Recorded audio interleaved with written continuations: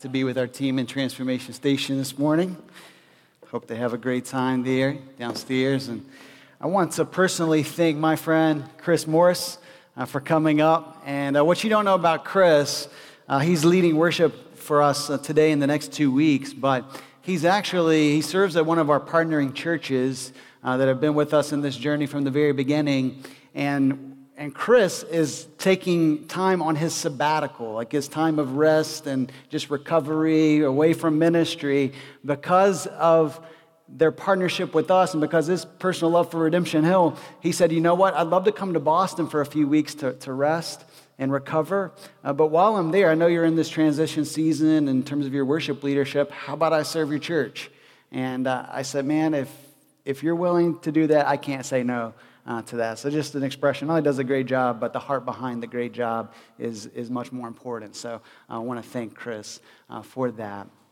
And then it's an exciting week, right, to be a part of Redemption Hill with soccer nights. We've already prayed for that, and you'll hear just a little bit more of that at the end of our time together. But beyond that, let's all be honest, it's been a very, very difficult week in the life of our country. These events have been tough and they've been tragic.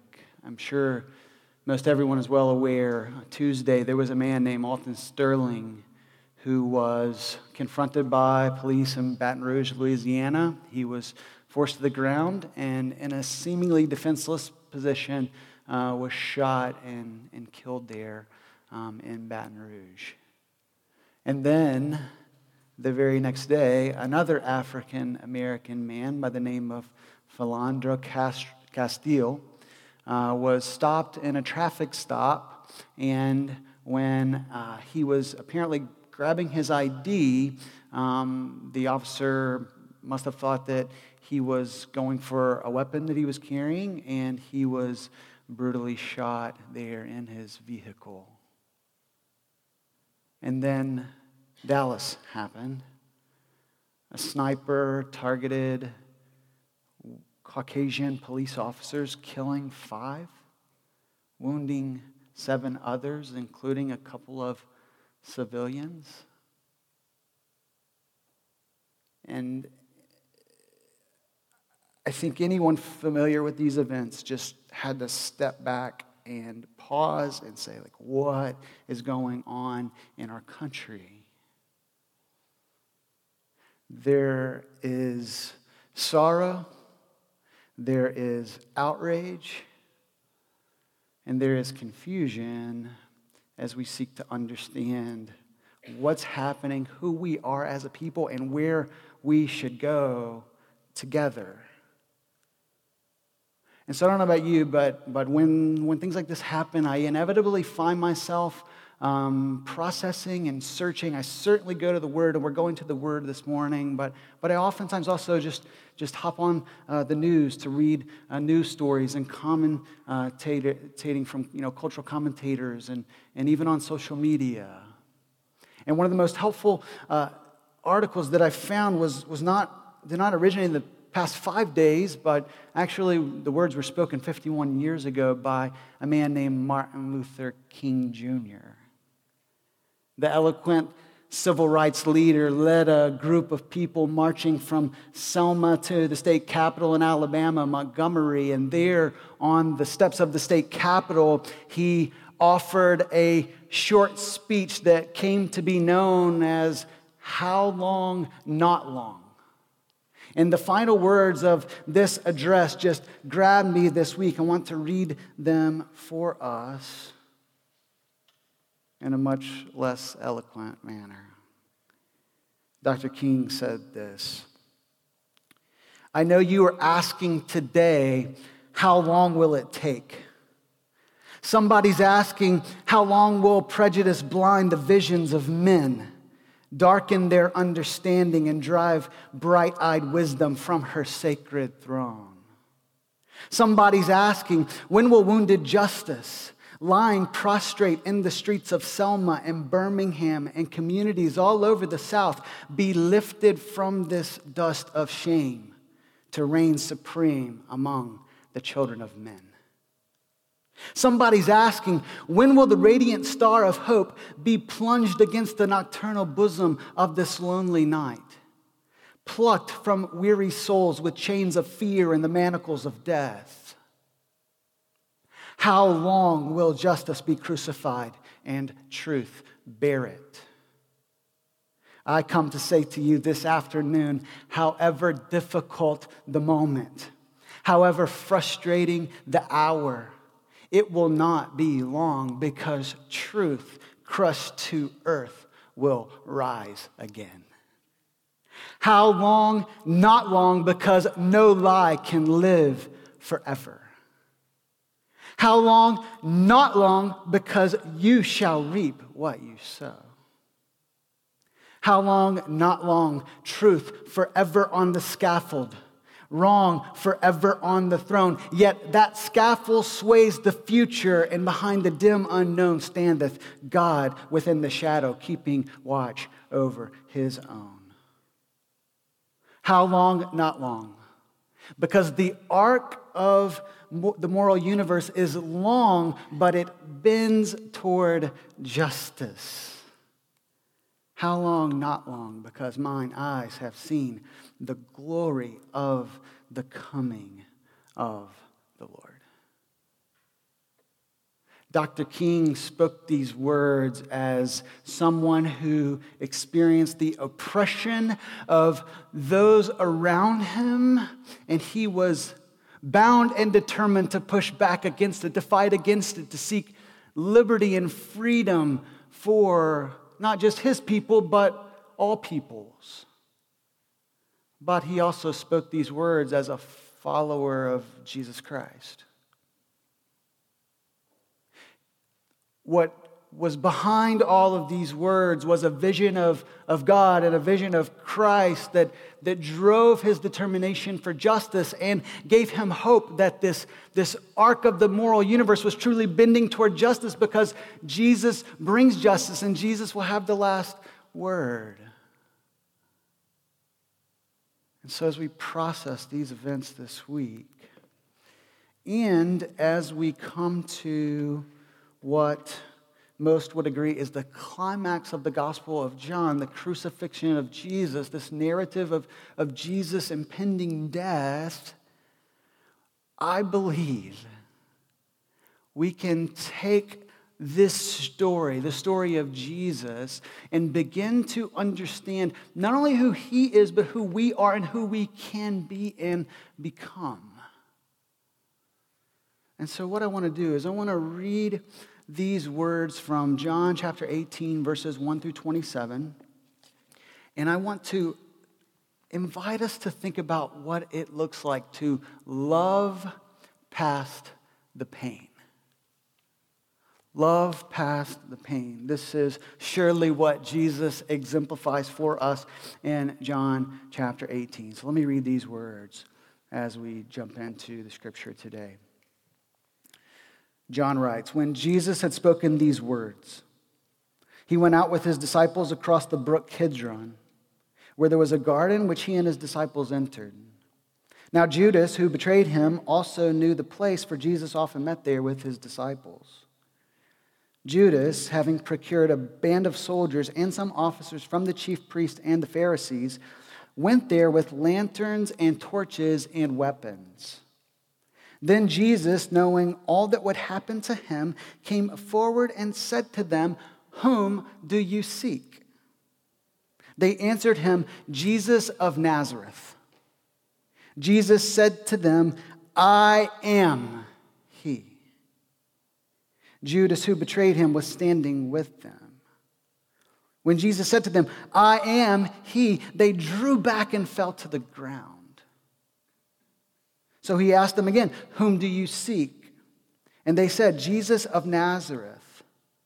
Jesus answered, I told you that I am he, so if you seek me, let these men go.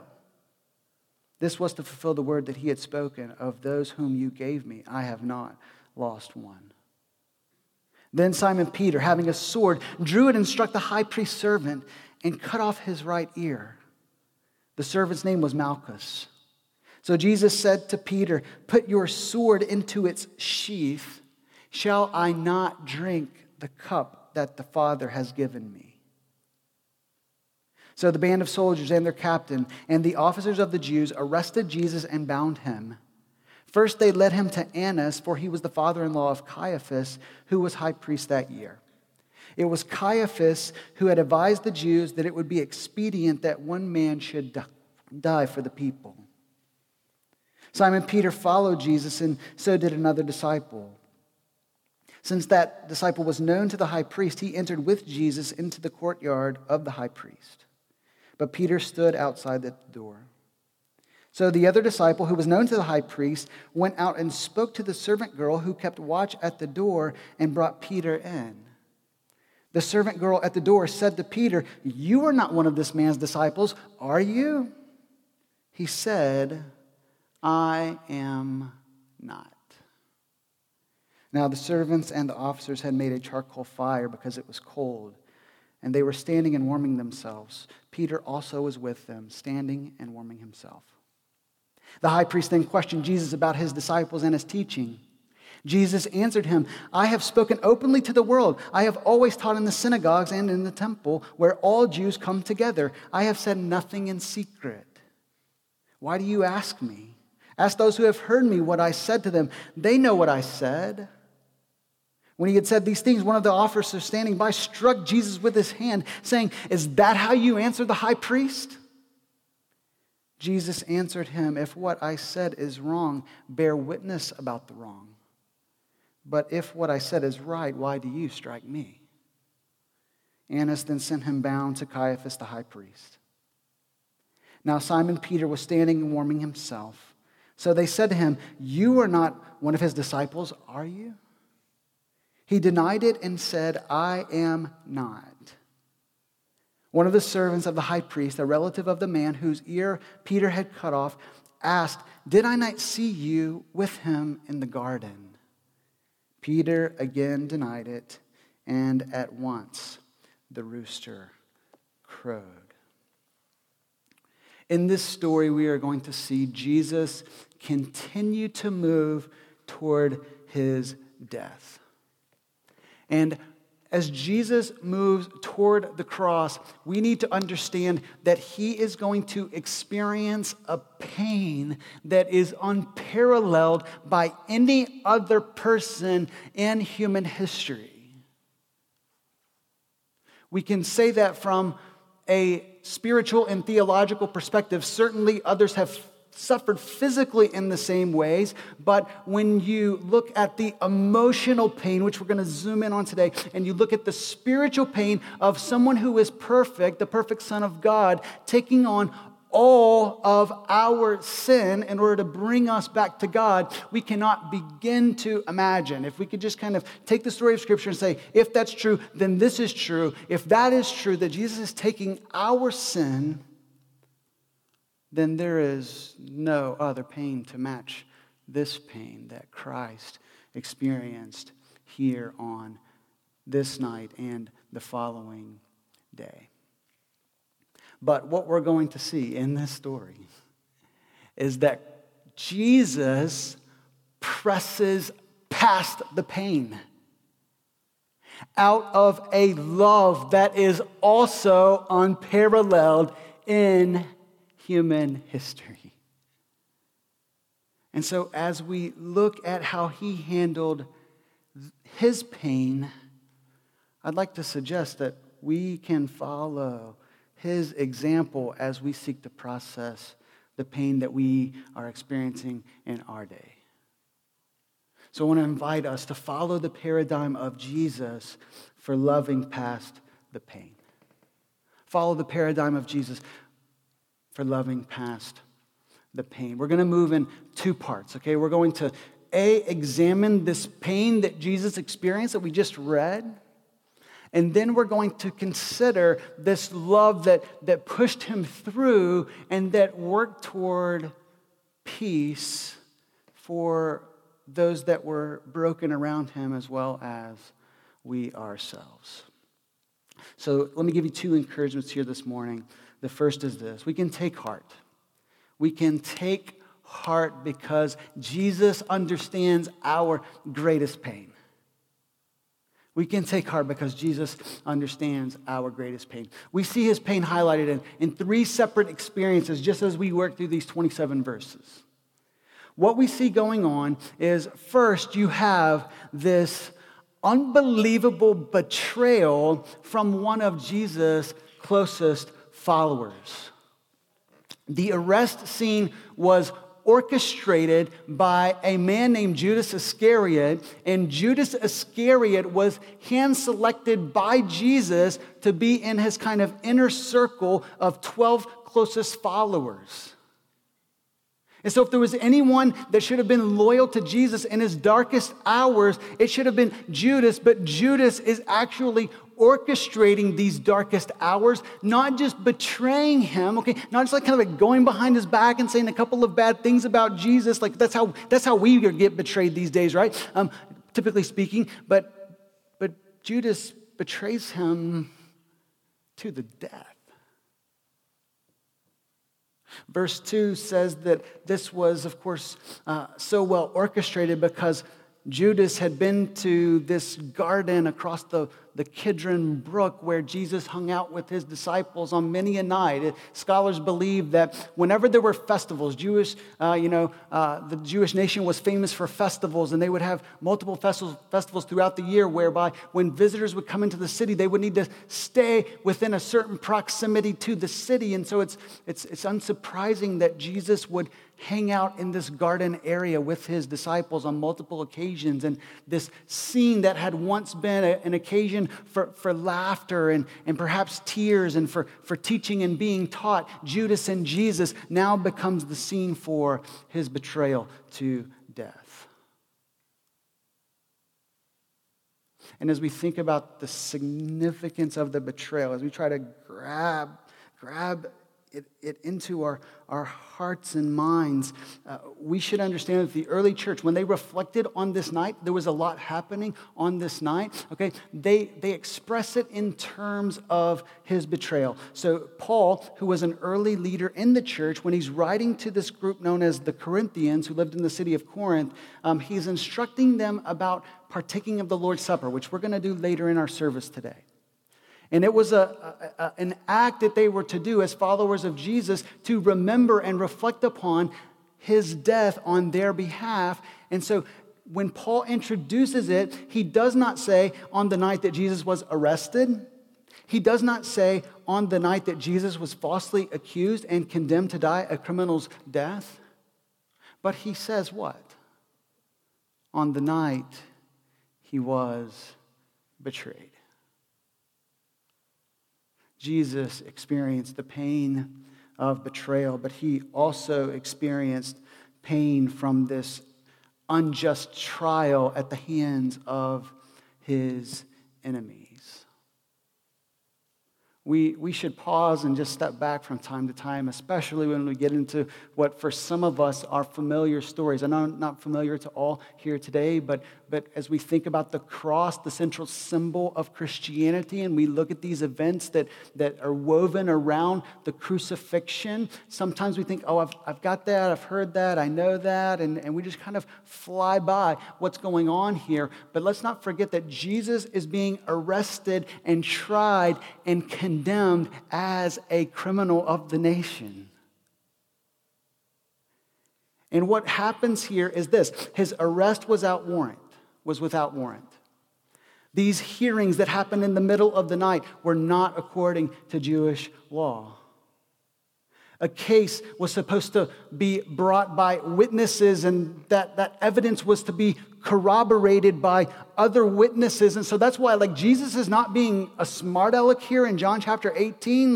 Hey, you heard me teach, and so many other people did. Why don't you ask him? What Jesus is doing, the smooth operator that he is he's saying there should be some witnesses in here, and you're not supposed to be asking me about my transgressions, but you're supposed to ask other people who can verify it with other people. And he's pointing out that this is completely wrong by the standards of their own law that they claim to be executing.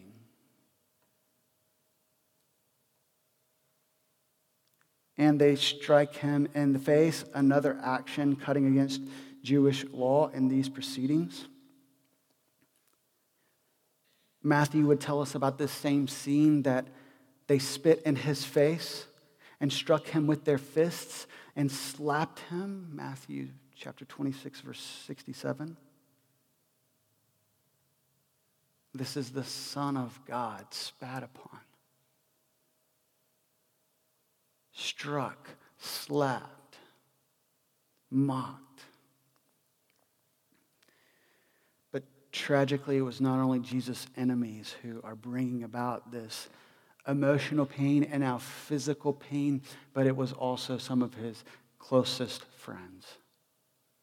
We find on 3 separate occasions, just as Jesus told his good friend Peter, perhaps his closest friend and closest follower, the argument could be made, Peter proceeds to deny Jesus 3 times in the span of just a couple of hours.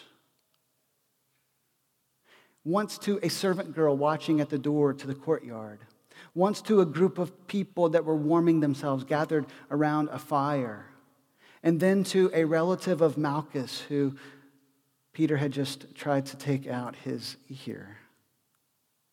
But on every occasion, Peter explicitly says, blatantly denies he is associated with Jesus. Do you follow him? Not me. Are you one of his disciples? I am not. It's one thing to be forsaken by people who hardly know us, but it's a whole different ballgame to be denied by the people who love us most. Luke, another gospel writer, would tell us in chapter 22, in verses 61 and 62 this. It says, and the Lord, when all this happened, when Peter denied him 3 times, Jesus, it says, turned and looked at Peter. Can you just picture that moment? The hurt in the eyes of Christ. And now Peter, remembering those words, it says that he remembered those words, before the rooster crows today, you will deny me 3 times. And he went out and wept bitterly. And I don't know about you, but I'm kind of reading this story and I'm thinking, man, if I were there, I would have been a little better than Peter. I mean, I wouldn't. But if you are thinking that, then you already show, like me, that we are already more like Peter than we think we are. Proud and presumptuous. And it's not easy being a follower of Jesus, I don't think, this day and age. It's not always the most popular, thing to be a follower of Christ. It's the greatest thing, but it's not as a popular thing. And so there are going to be times when we're pressed in, like, hey, like, do you follow Jesus? Like, you live this way. Is that because you follow Jesus? And whether that's with friends or in our neighborhoods or workplaces, there are going to be times probably where we either explicitly or even implicitly just toning it down, we ourselves deny our Lord. And listen, we need to, yes, feel sorrow for that like Peter does, but we also, as we'll see at the end of the Gospel of John, we need to be ready to receive the forgiveness of Jesus when we fail him and even when we deny him, because he offers us that. So we see that Jesus is acquainted with problems, acquainted with our difficulties in life. Isn't it comforting? And isn't it hope-producing to know that we follow a God who gets our pain? Hebrews 4 puts it like this, a motivator to prayer, a motivator toward relationship with God in light of who he is in moments like these that we've experienced this week. It says this, since then we have a great high priest who has passed through the heavens. Who's that? Jesus, the Son of God. Let us hold fast our confession. And why is that? Verse 15, for we do not have a high priest who is unable to sympathize with our weaknesses, but one who in every respect has been tempted as we are, yet without sin. He totally understands our experiences as people. That's why then let us with confidence draw near to the throne of grace, that we may receive mercy and find grace to help in our time of need. The first thing I want to encourage you with is this: take heart, because Jesus understands our greatest pain. But then as we move forward and we think about how not only does he understand our pain, but he is able to push through the pain to bring about peace, then we need to, I think, emulate him by doing the same thing. Not only taking heart by understanding that Jesus understands our greatest pain, but number two, we can push past the pain ourselves by loving like Jesus ourselves.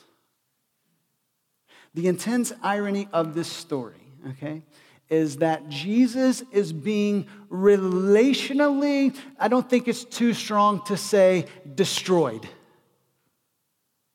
Betrayed by one of his closest followers. Unjustly tried, arrested, and eventually condemned by his enemies around him, and then denied by one of his absolutely three closest followers. Jesus had to be crushed relationally here. But the intense irony of this story is that Jesus is going to die on a Roman cross so that every fractured relationship, including anyone that had ever betrayed him, including anyone then and now who has ever denied him, can have that relationship with him, with God, and with one another restored through what he has done for us on the cross. A lot of times I think we're prone to this, okay? We're prone to thinking about the cross being just a remedy for our vertical relationship with God.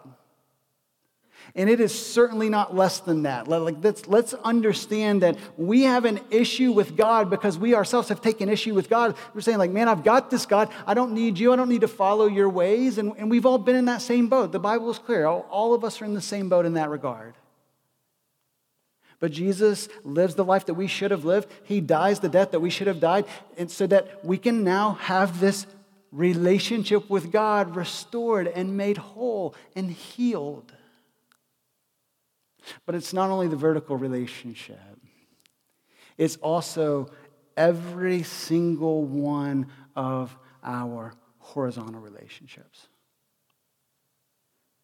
All of our human relationships now have the ability and the power through Christ to be restored on this side of eternity and on the other side of eternity. So Paul puts it like this in Ephesians chapter 2, verses 14 through 16. This is what he says: "For he himself is our peace, who made us both one and has broken down in the flesh the dividing wall of hostility by abolishing the law of commandments expressed in ordinances, that he might," check this out, "create in himself one man in place of the two." He's talking about Jews and Gentiles here, okay? He's talking about people that didn't get along. He's talking about people that did not like one another. He's talking about people that didn't have the same religious perspective until they met Jesus. But now Jesus takes two people and he makes them one, so making peace that he might reconcile us both to God in one body through the cross, thereby, check this out, killing the hostility. This is what Jesus accomplishes in his death. Not just remedying our vertical relationship, but every horizontal relationship, no matter what the background of the people may be, no matter what the ethnicity, no matter what the color of their skin, no matter the socioeconomic background, no matter the generational differences. Jesus takes a bunch of different people and he brings them together and makes them one. Amen. Just look around. I love this church. And one reason I love this church is because we are God's church. We are Christ's church. It's not about like group of, like, we have this kind of agenda and we're going to be this kind of, no. We are a church for all people. We always say we want to be a thumbprint of our community. We want to be a mirror, a reflection of the people of Medford and greater Boston. And I love, even from our earliest days, 5 years ago, God started to do that, and he is increasingly doing so. And we want to see that continue, not just congregationally, not just at the kind of the leadership level of our groups and teams, but even amongst our pastors and more staff. We want to see ethnic diversity and diversity across the board infused through the life of our church. I'm getting excited. I'm way ahead of my notes now, but that stuff is good. All right? So listen, Jesus here, and this is so encouraging to me.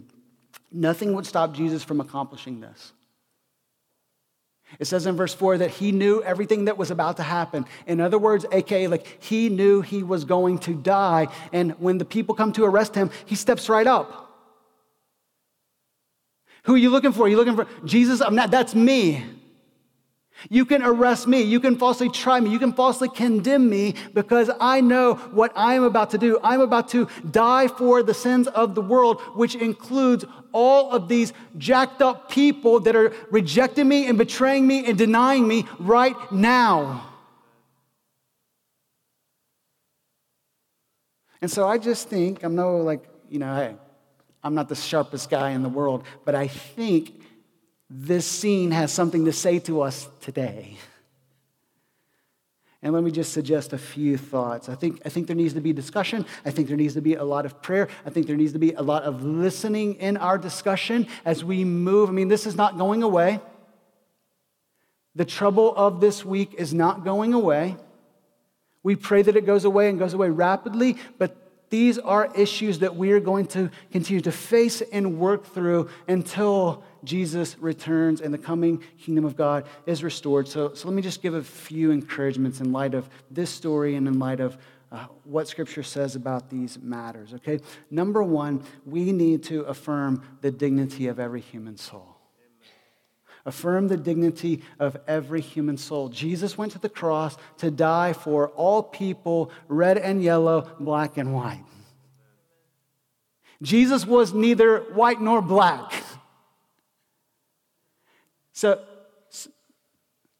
for sure.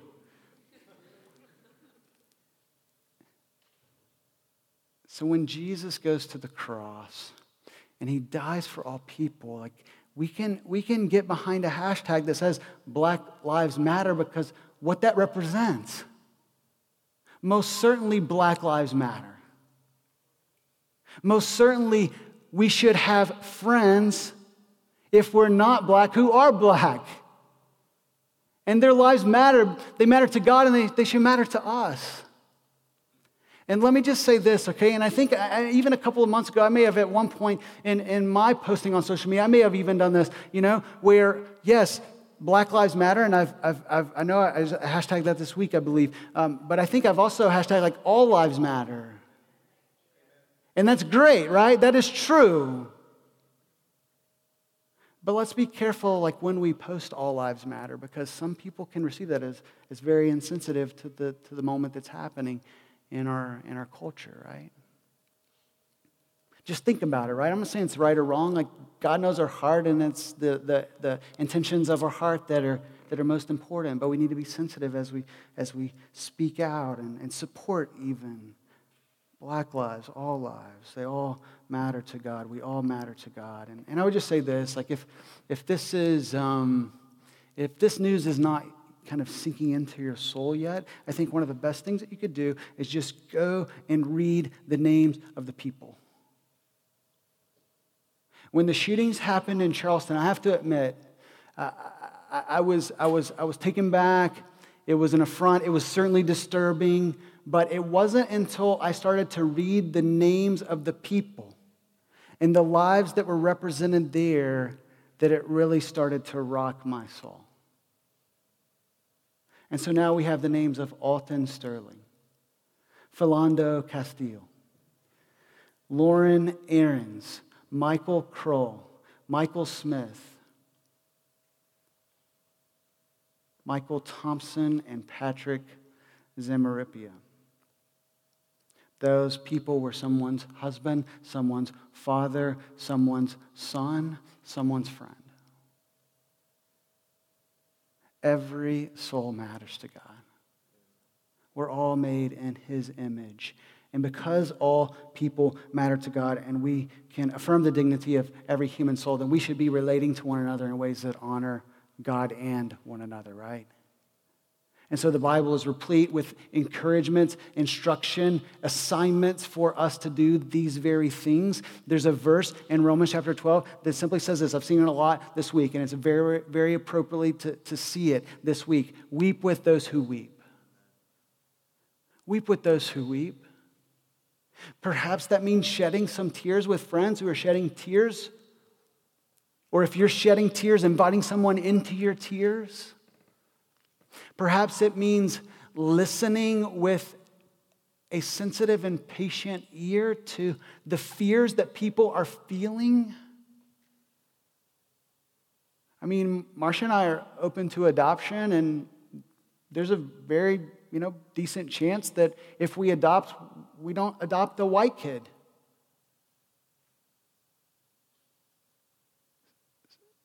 So then that could be our son. It could be your son.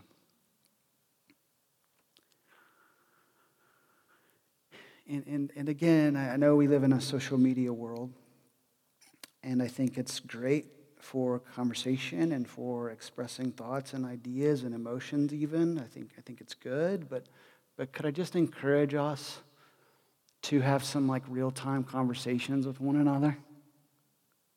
And again, I need to take these steps myself. I even want to have some conversations with some of my friends within Redemption Hill. Hey, how have you processed the events of this week? How did they make you feel? Do you have fears related to these realities? It's good to talk on social media. It's, I think, oftentimes better to talk in person. So we weep with those who weep, and here's this is so simple, but we can start by loving our actual neighbors. We've talked about this as a church a few months ago, and we looked at our neighborhoods and who our actual neighbors are, and we said Jesus, the second greatest commandment is the first is to love God with everything you are, and then the second is to love your neighbor as yourself. And so again, one thing I love about Medford is that we have people from all over the world. People have flocked here over the centuries from all different parts of the globe. And so honestly, I think you almost have to try to not have friends of different ethnicities.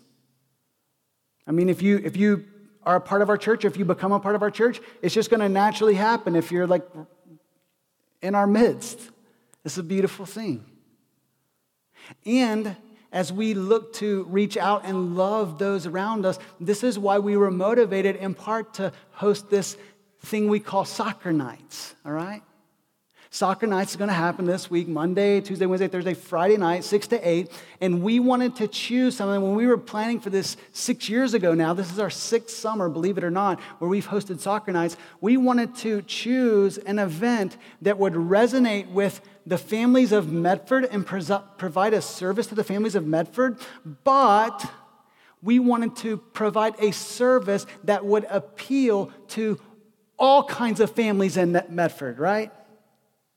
And so then you have the global sport, football. I'm not German, I don't know why I said it like that. But you know what I'm saying? Soccer. People from all over the world love soccer. And so this week, check this out, okay? If you show up to soccer nights, and if you don't have plans already, you probably will now.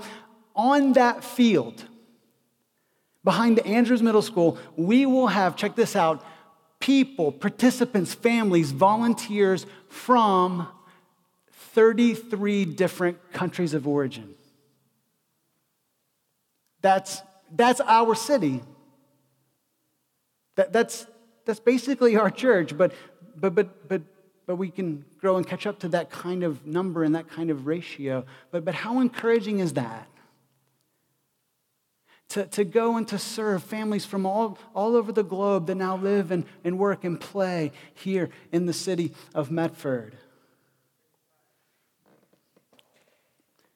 Haiti, Canada, India, Nepal, Lithuania, Taiwan, Iran, Brazil, Dominican Republic, Somalia, Pakistan, Ireland, El Salvador, Chile, Ethiopia, Lebanon, Colombia, Morocco, Portugal, Cuba, Nicaragua, Jamaica, Vietnam, France, Yemen, Iraq, Kenya, Bangladesh, China, Ghana, Cameroon, Rwanda, and the United States of America. Thank you very much. That is who is going to be at Soccer Nights. And I'm just telling you, thank you. Let's get hype about that. It's okay to get excited in church. You know what I'm saying? If Jesus rose from the dead, that we can have a party once in a while. We're going to have a party this week. Man, I better shut this sermon down. We should be excited, right? And so let me just, a few tips, all right? Just a few tips. And these are like, you're not going to again, Tina, you're so smart. No. How about this? Learn some people's names. Like when you go, whether you're a participant or a registration worker or a coach, learn names. Learn the names of the kids. Learn the names of the parents. Get to know people because people matter to God. All people matter to God. And then we can maybe stop and have some conversations. You know, like don't be so busy. Don't be so caught up in your thing, your task, your family, your friends to not get to know someone new. What happens if 120 volunteers and all of the families that are connected to Redemption Hill, we at least meet one or two people who aren't like us, that don't look like us, and we build some friendships here, and then that's happening amongst those that are participating. I'm telling you, we're different and our city is different. That's a good thing. Meet needs, do your job. I'm not Bill Belichick, but, you know. Offer water. Help people find the field where they need to go. Connect them with leadership if there's a need that arises. If you're on hospitality, cut those oranges straight. You know what I'm saying? Like, do your job well. If you're on the registration team, do that with joy. Welcome people with joy. If you're a coach, make sure those kids have a blast. Like even if they're getting on your nerves to the nth degree, still make sure they have a blast, okay? That's your job. Learn names, stop and have conversations. How simple is this stuff? Meet needs, do your job, and then finally, invite people into your story, our story, and the story. John said it so well in our welcome as we were praying for soccer nights. We don't host soccer nights so that 300 people will come to church next Sunday, July 17th. Now, do we ever turn anyone away? I mean, there are about 1,000 seats down here. We want to push this ribbon back. We want Redemption Hill to grow because we love all people. We want people to know who Christ is and experience Him. So, of course, we're going to make some relationships. One of my good friends now, you'll hear more of his story later this year, okay? I met him 2 years ago at soccer nights. He and his family started coming to Redemption Hill. Now he is fully on board with Jesus, and Jesus has changed his life. Those things happen because we're just going and serving, and we're being who we are. So make some friendships. Invite someone out for, ice cream or dinner after soccer nights. Let them know. I mean, a natural question like, so who puts this thing on? What is it about? Oh, our church takes the lead in hosting soccer nights. Why would you do this? Well, we love to serve people like God has served us.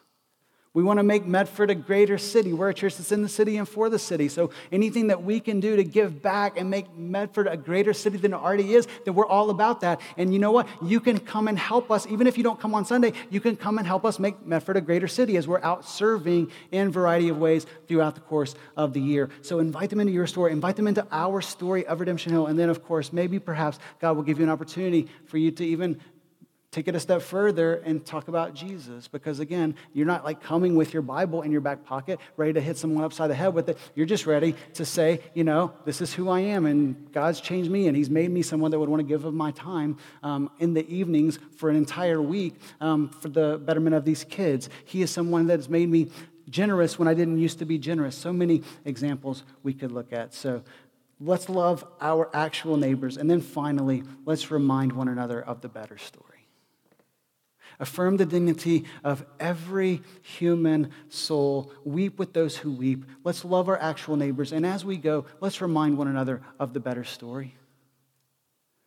The arc of the moral universe is long, but it's bending toward justice. And that happens through Christ and His cross. And so now we can be confident of verses like Amos 5:24, where it says, let justice roll down like waters and righteousness like an ever-flowing stream. Jesus lived and died in spite of being betrayed, in spite of being denied, in spite of being rejected. He pushed past that pain through love. And now we who follow him and we who may choose to follow him have the opportunity to do the same. So let's pray together and let's ask God to make us this kind of people that would push past the pain to love as he has loved us. God, thank you so much that you speak to us right where we are and you help us right where we need to be helped. God, we would be lying if we said we have it all together, that we love all people like you have loved us, God. There are prejudices in each of our hearts that sometimes we don't even see. And so, God, would you forgive us for being short-sighted at times, for being unloving at times, perhaps for even being hateful at times. And God, would you make us a people who reflect you? God, give us countless opportunities and help us to see those opportunities, whether it's at soccer nights or whether it's 10 other places this week. God, may we move toward people like you've moved toward us. May we love people like you have loved us. May we listen to people like you have modeled for us. God, we want you to do a great work in our hearts. We want you to make this church even more beautifully diverse as it is in heaven. And so, God, I even pray that we would connect with some families that would say, you know what, I don't know what's going on in my life, but I know I need something more. Maybe you can help me explore that. God, I pray that we would have that opportunity as a group of people who just simply want to love and serve our neighbors. God, help us to do that well this week and reflect the gospel, the cross of Jesus Christ. We pray this in his name. Amen.